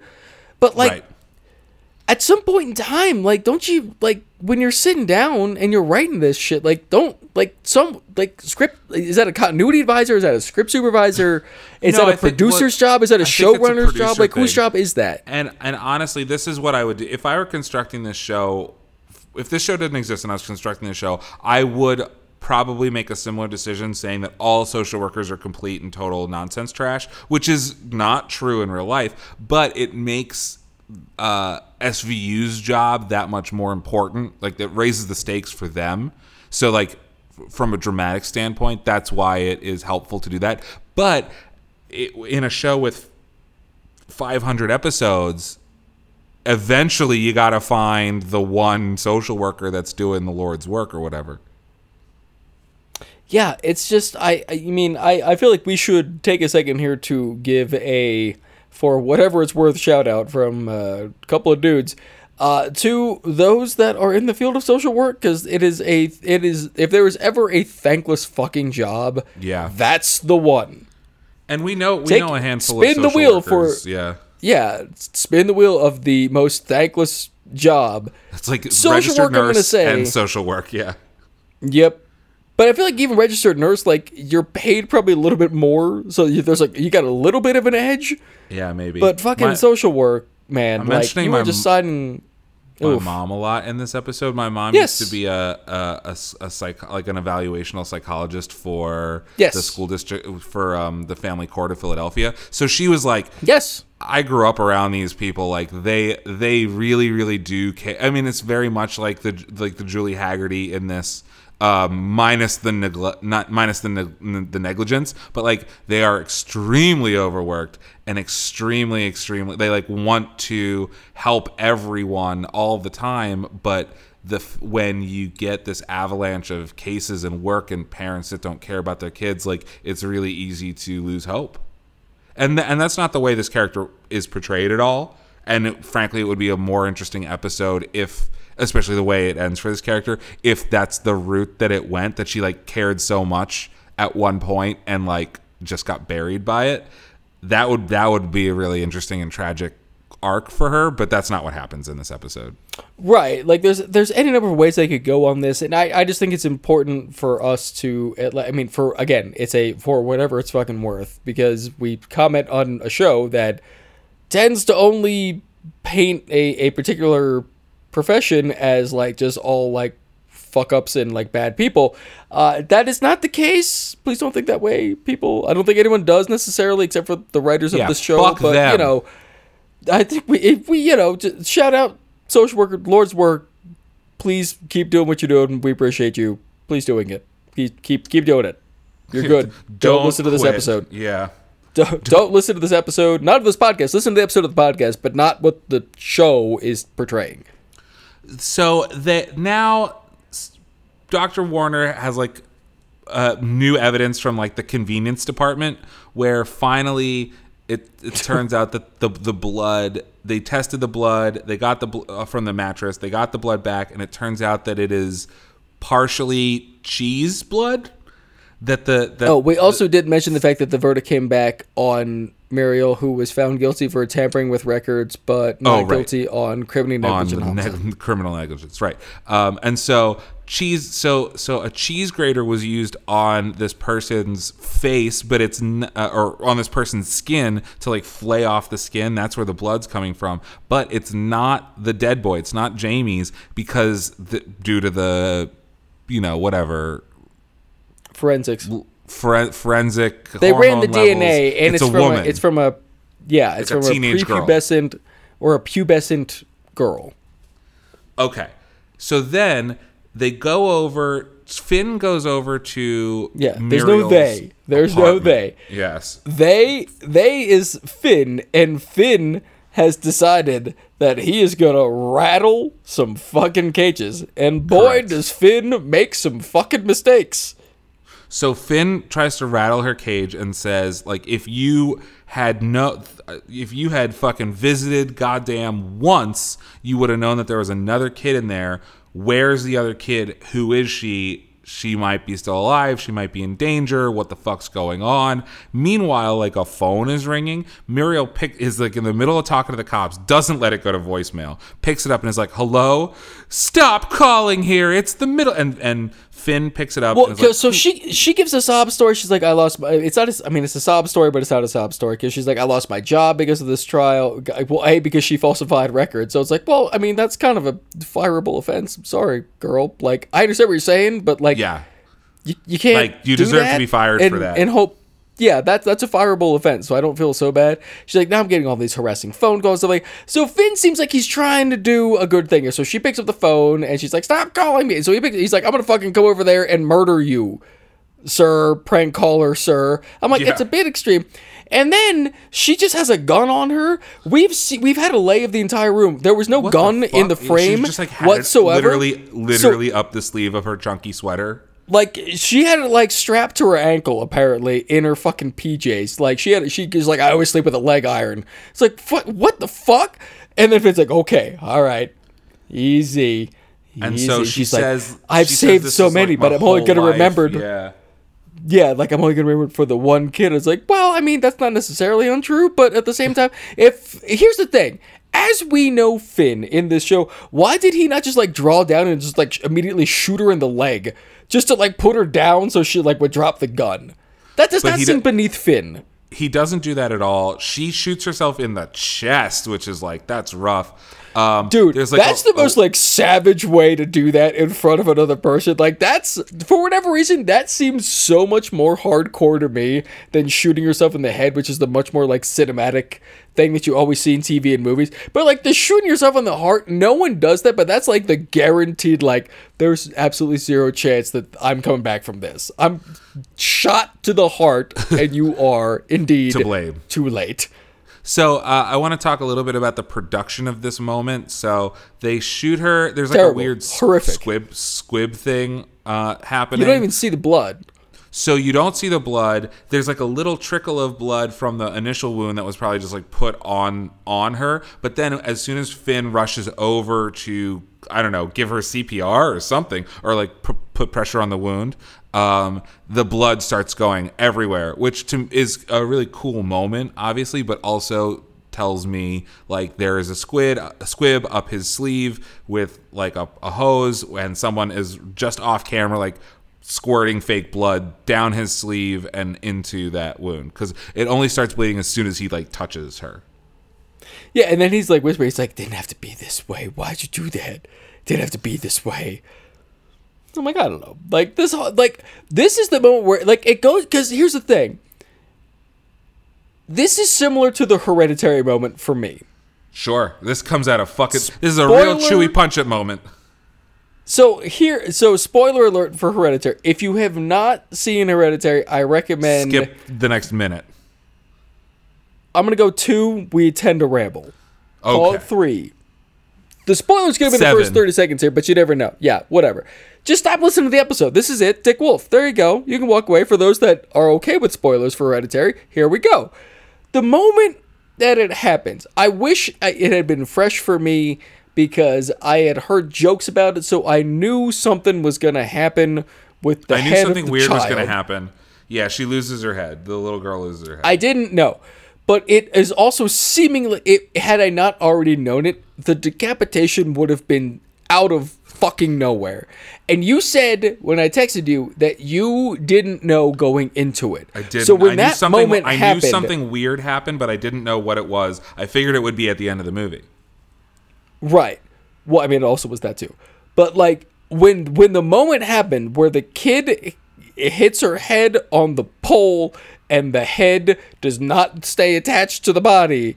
Yeah. What was your reaction? Because I think it was probably very similar, even though I know I've seen this, to my reaction when Muriel shoots herself in the chest. My that is extreme. Whoa! Wait! Whoa! That was my reaction. Like Hereditary, I was slack-jawed for at least 60 seconds. That's not an exaggeration. I was just staring at the screen with my mouth agape and my hand over my mouth.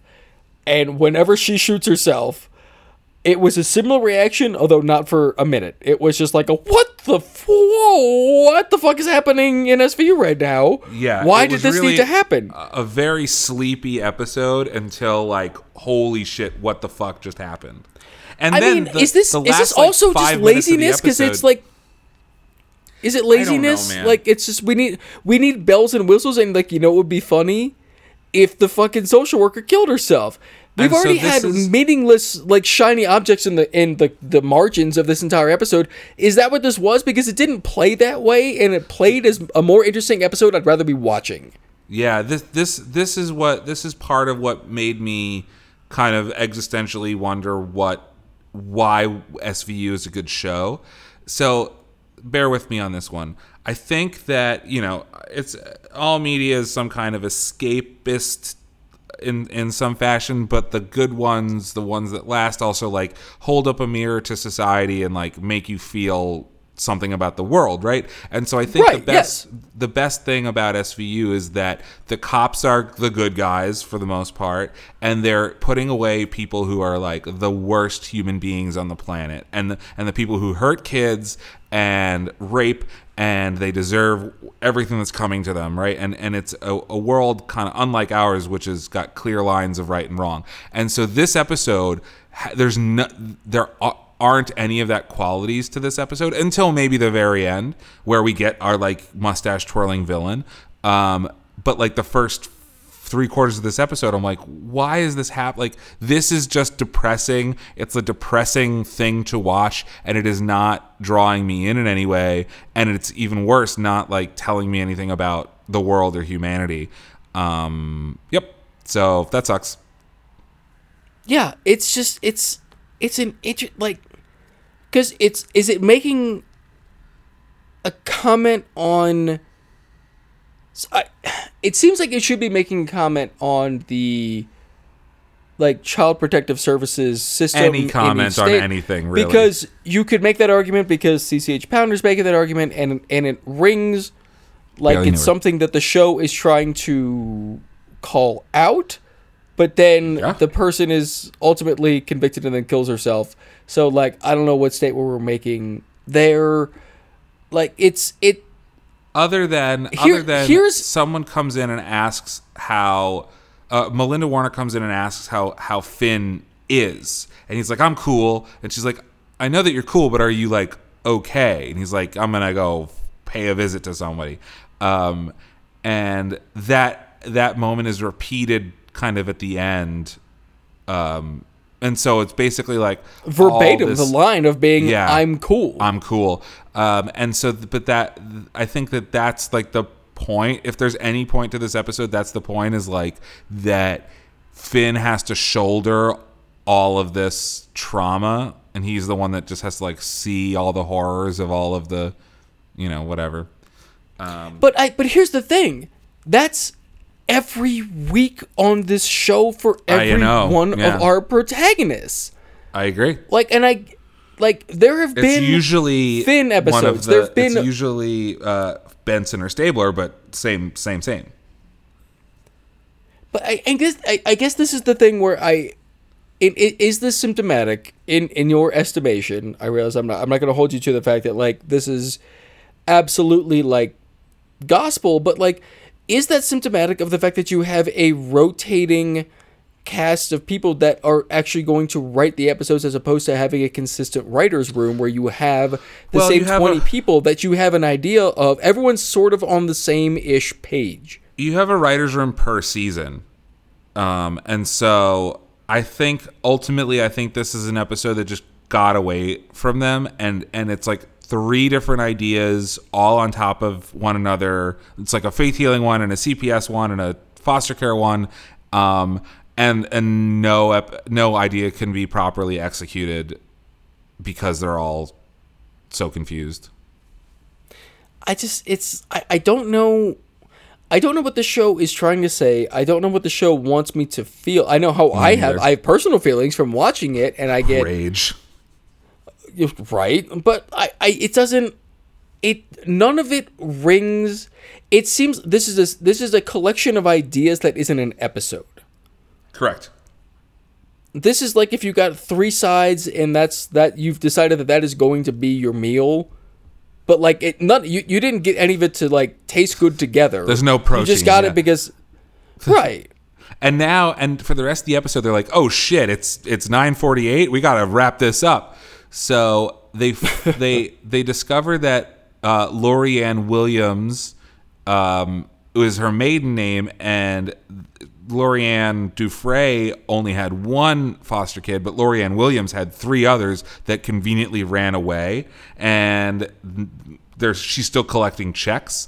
So they confront her, and she's like, "It didn't seem relevant." There's a lot of yelling. So like at the end of the day, like they want this to be this grandiose thing, but as it turns out, it's just a regular old like fraud.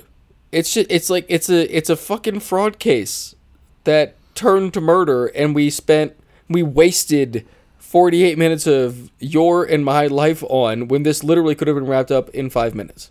Yeah, and there's a weird like gaslighting thing at the end. So they go to find this girl. I didn't even catch her name, but like the last foster kid that Lorianne Williams had. And Lorianne says that she cheese grated herself. And Finn's like, well, she was like, oh, the girl was a psychopath. She ran away because by the time they get to my care, they're already all fucked up because they're foster kids. It's like, okay, fair. And it's like, oh, they all conveniently run away. And like, why are you still cashing $2,000 a month for all of these kids? She's like, it was bank error in your favor. Bank error in your favor. Right. Like that's the lie she's going with. At that She's point, sticking to it. Like you should her feel eyebrows the say, heat. "Don't ask me a follow-up question." You the water is starting to heat up around you, girl. Like if you don't have the common sense to, because here's the thing, she tries, and here's a sticking point that I have. Obviously, she tries to get up and leave at some point in time, and Finn's like, "Sit down, we're not done here." Which means she is formally under arrest because they are not permitting her to leave. Which means she has to be formally Mirandized and offered. And she needs a lawyer. Yeah. She has to at least be given the option of an attorney, because otherwise anything that is said in that room is gone. You are not getting a conviction off of this because it's all not admissible because she was not Mirandized, she was not given her rights. You have detained her and you have not read her rights. None of this case would stick. I think he's not. None of this sticks. None of it sticks. She walks in the real world. She walks because with a half-decent public defender. For now, but like, then they go find the girl.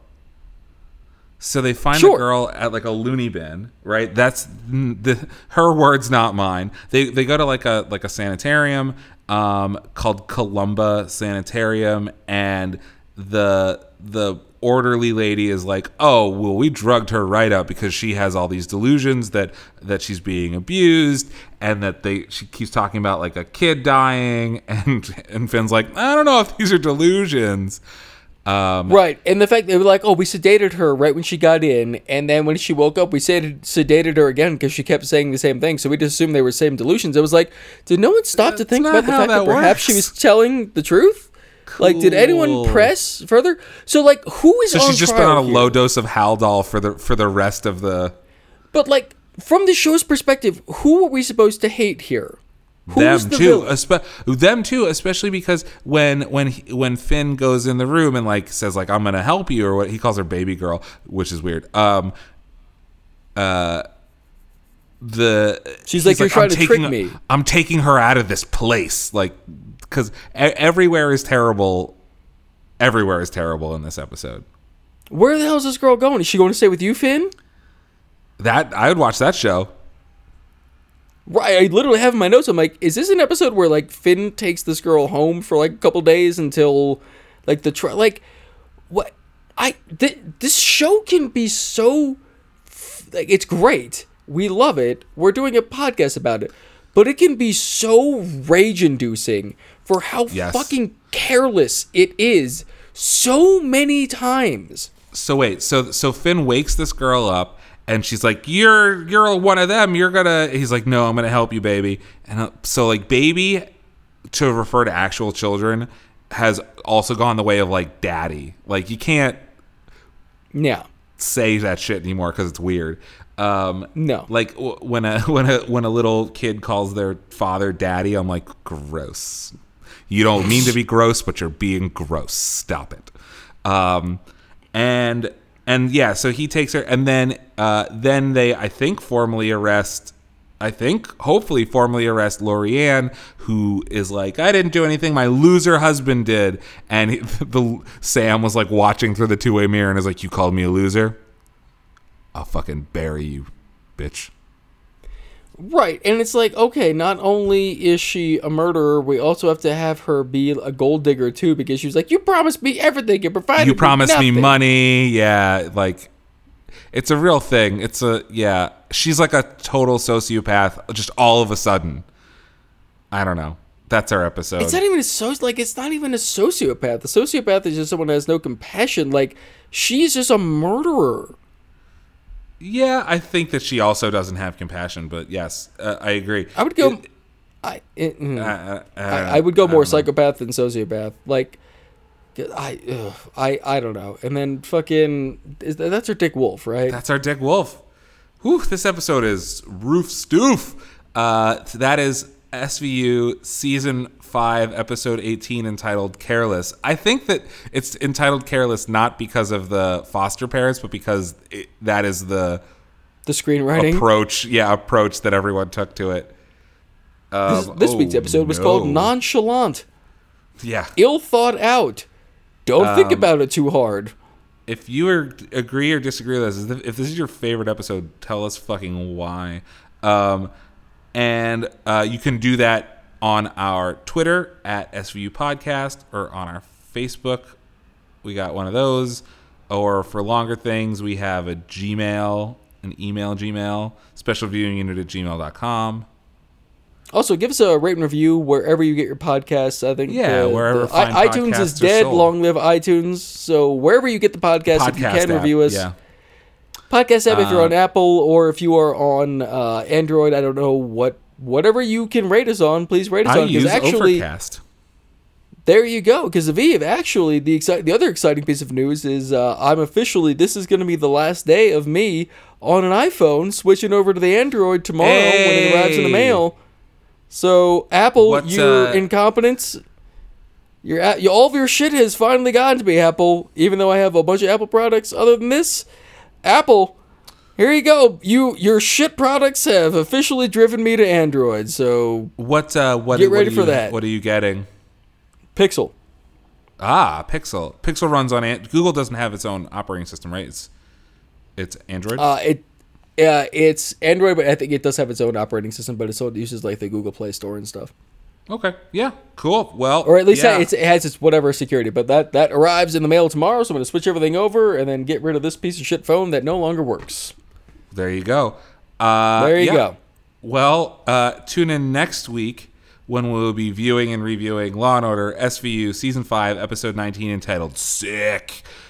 Sick, bruh. 2 children claim that they were molested by a billionaire. Oh boy! Wait, is this the Michael Jackson analog? This is the one that Sonia wanted to come over. Yeah, right. We can get I'll see if Sonia's back available around. Yeah. The trivia says inspired on the 1993 child molestation allegations against Michael Jackson. Oh no. It's a good one. It's a good episode if I recall correctly. Oh. We're going to find out next week though, so it's going to be fun. So, yeah, tune in for that. Oh no. So until 2 weeks from now, for Law & Order Special Viewing Unit, I am Aviv Rubenstein. And I'm Matt Reuter. We will see you guys in 2 weeks. Go and go.